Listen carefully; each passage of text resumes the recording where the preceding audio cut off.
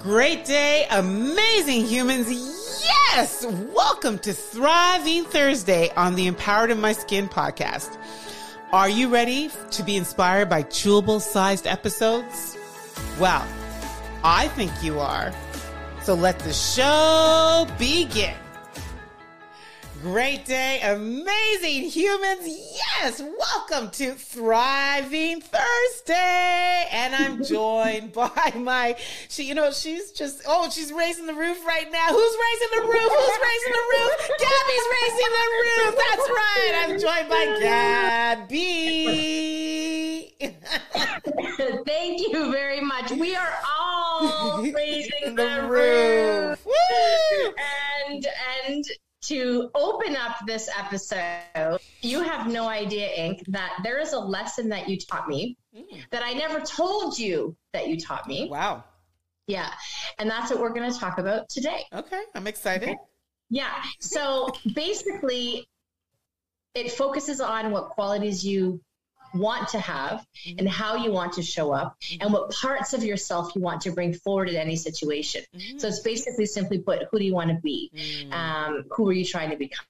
Because most people start their day off by having a to-do list. Oh, we're talking about the to-be list. You got to-be it. list. Yes. So instead of a to-do list, ditch the to-do list and let's get a to-be list. Yes. List. So let's talk about the to-be list. Oh my gosh, the to-be. It's so funny how that I have to. Do you know how that came to be?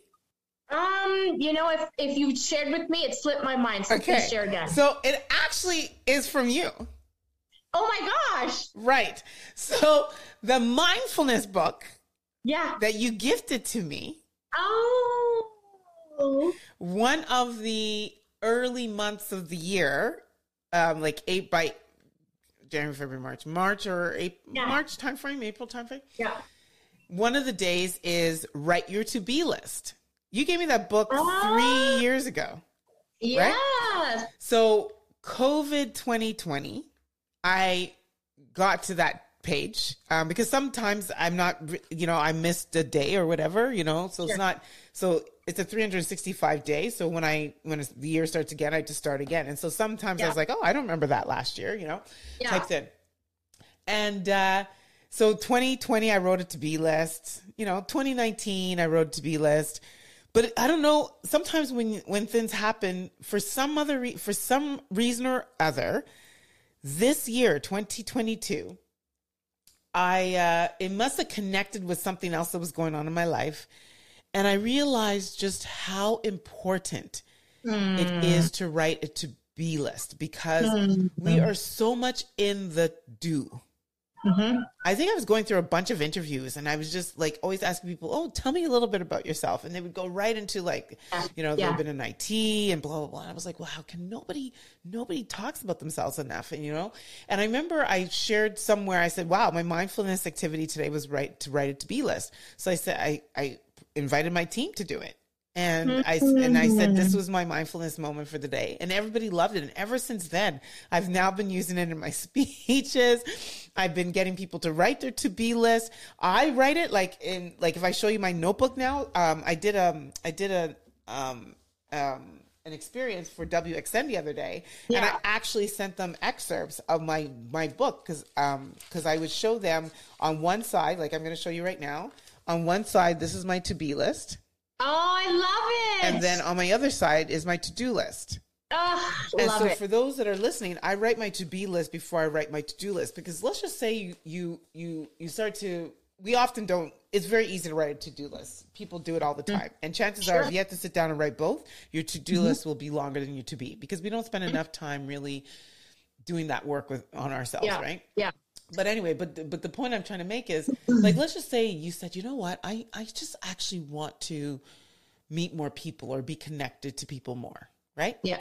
And then you write your to-do list without thinking about who you want to be. And by the end of the 50 items that you've written down that are going to consume your whole time for the entire week, not one item on there is a coffee chat with somebody, or not one item on there is attend a networking event, or not one item on there is just randomly reach out to somebody on LinkedIn. You understand what I'm saying? Yeah. But it's so important to us, because then that's how we feel so disconnected from ourselves, because we're doing, but we're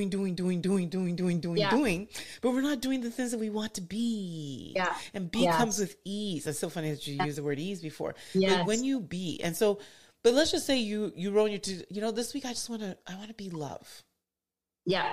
Then every meeting, every email, every experience, everything that you have to do it from a place of love, irrespective of what's happening, And I just think that if the whole world shifted to doing to-be list over to-do list, we'd have a much better world. Yeah. Mm-hmm. I love that. How do you think that applies to kids and children? Because they're so expressive and present. How do you think it applies to them? Well, of all days that you're catching me, Dr. Shefali, I'm reading Dr. Shefali. Yeah. Here's the thing that I'm understanding from her and her reading. And I'm very infant on this because I literally taken it in today. So it's how my brain has sort of understood this. Sure. But there's something about infants, right? Like when you watch newborns, infants, right? They come in this world and they're at their most empowered state. Yeah. Think about it. They're at the most empowered state. Yeah. And she talks about that, how that is such a beautiful sight to see. Like this child is just so free of burden and, just full of just love, if anything. Babies are born into love, Yeah. Yeah. But then she says, then the next week, suddenly the baby's like, who does that baby look like? And, they've got your nose. And, they remind me of, she's going to be like you. Oh, she has your stubbornness. And suddenly this identity of this baby, and what they don't recognize is being fed into subconsciousness of the child, Yeah. And she says it's so funny. Like she uses words like they suckle the breast and they don't know that they're taking in the vomit. And, and so suddenly now there's this child who very early in life gives up their right to their actual identity, their born identity. And so if I think about kids, it's about allowing more, right? I remember me, like if I laugh, don't laugh too loud, don't do that. Go sit down over there, and constantly repressing who I was trying to be, and there's some kids, I think find a way through that, but then there's others. And then suddenly they get older and they now fall under they just take on I'm an introvert, right? So now they box themselves into these big terms, or I have imposter syndrome, or, suddenly we're trying to find terms to try to explain this behavior that we have, But imagine if we just allow kids to be and just ask them, who do you want to be today? Yes. I don't even think kids are going to say, I want to be bad.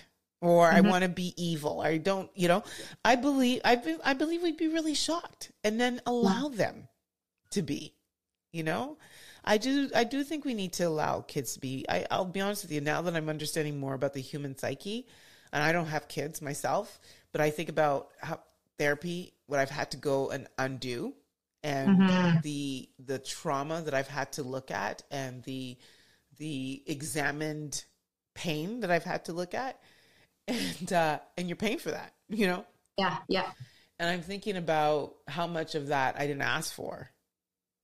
You know what I mean? It just came on me either because of cultural patterns that, didn't break, that just passed on from generation to generation to generation, And it makes so much sense, because when you take a look at your to-do list, one thing that you have taught me is ask yourself how you want to be as you do what's on your to-do list, right? So if you want to go grocery shopping, how do you want to be as you do the grocery shopping? And so it's an exercise of writing down your qualities of who do you want to embody, or the feelings that you want to feel. And thank you. You taught me that. You taught me how to create the feelings of how I want to to be.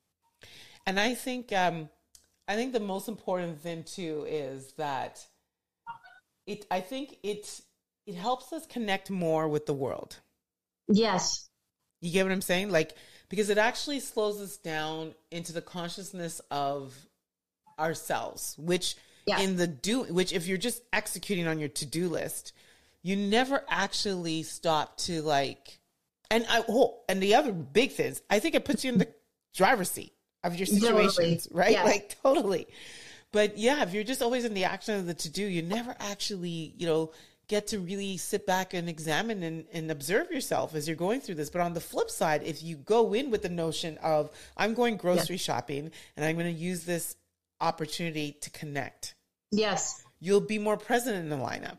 Yeah. Because you've placed your attention on how you want to be and how you're going to infuse this new positive energy that has a significant outcome in your day. Yeah. Have you shared it with anybody? Shared what exactly? Like the to-be list. I haven't. And after chatting today, I'm going to ask my kids, who do you want to be? I'll ask them first thing in the morning, so they set their intention for the day. Yeah, I've done it with my team too. Is that right? Yeah. So thank you very much. In fact, you've inspired me. I'll do it with my colleagues. I'll do it next week, and I think that's important. I think all listeners, try it for a day.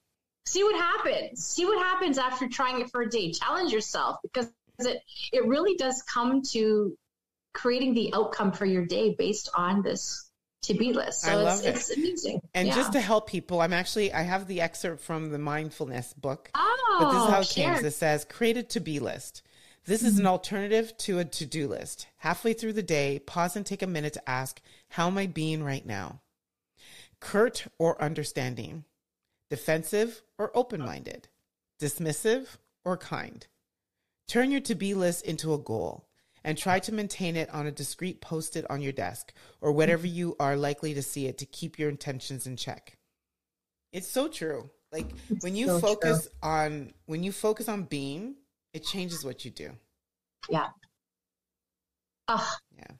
That's a mic drop. When you focus on being, it changes what you do. You do.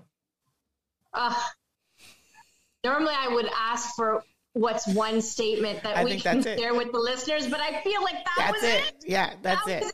When you focus on being, it changes what you do. I love it. I love it. What an amazing chat. I love you. I thank you for bringing in this topic because it's such a fave of mine. And I really want to be, I want to be the queen. I love to be the global queen of the to-be list movement. Oh, I wonder if we can create a movement, the to-be list movement. That would be awesome. You know what? You've just stated it. I just stated it. It's out there now. It's in the podcast. But this is where, guess what? This is where we have to say, go and be. Bye-bye. So there you have it. I hope you are thriving and feeling empowered and thoroughly enjoyed this episode. And remember, whatever platform you're listening to this on, please subscribe, like, review, and share this podcast with someone else that you think can benefit from the tips that were delivered. As Tom Bilyeu says, when we help others think in a way that is empowering, that is the lead domino to create real change in this world. It's been awesome sharing energy with you. It's your girl, and I'm out.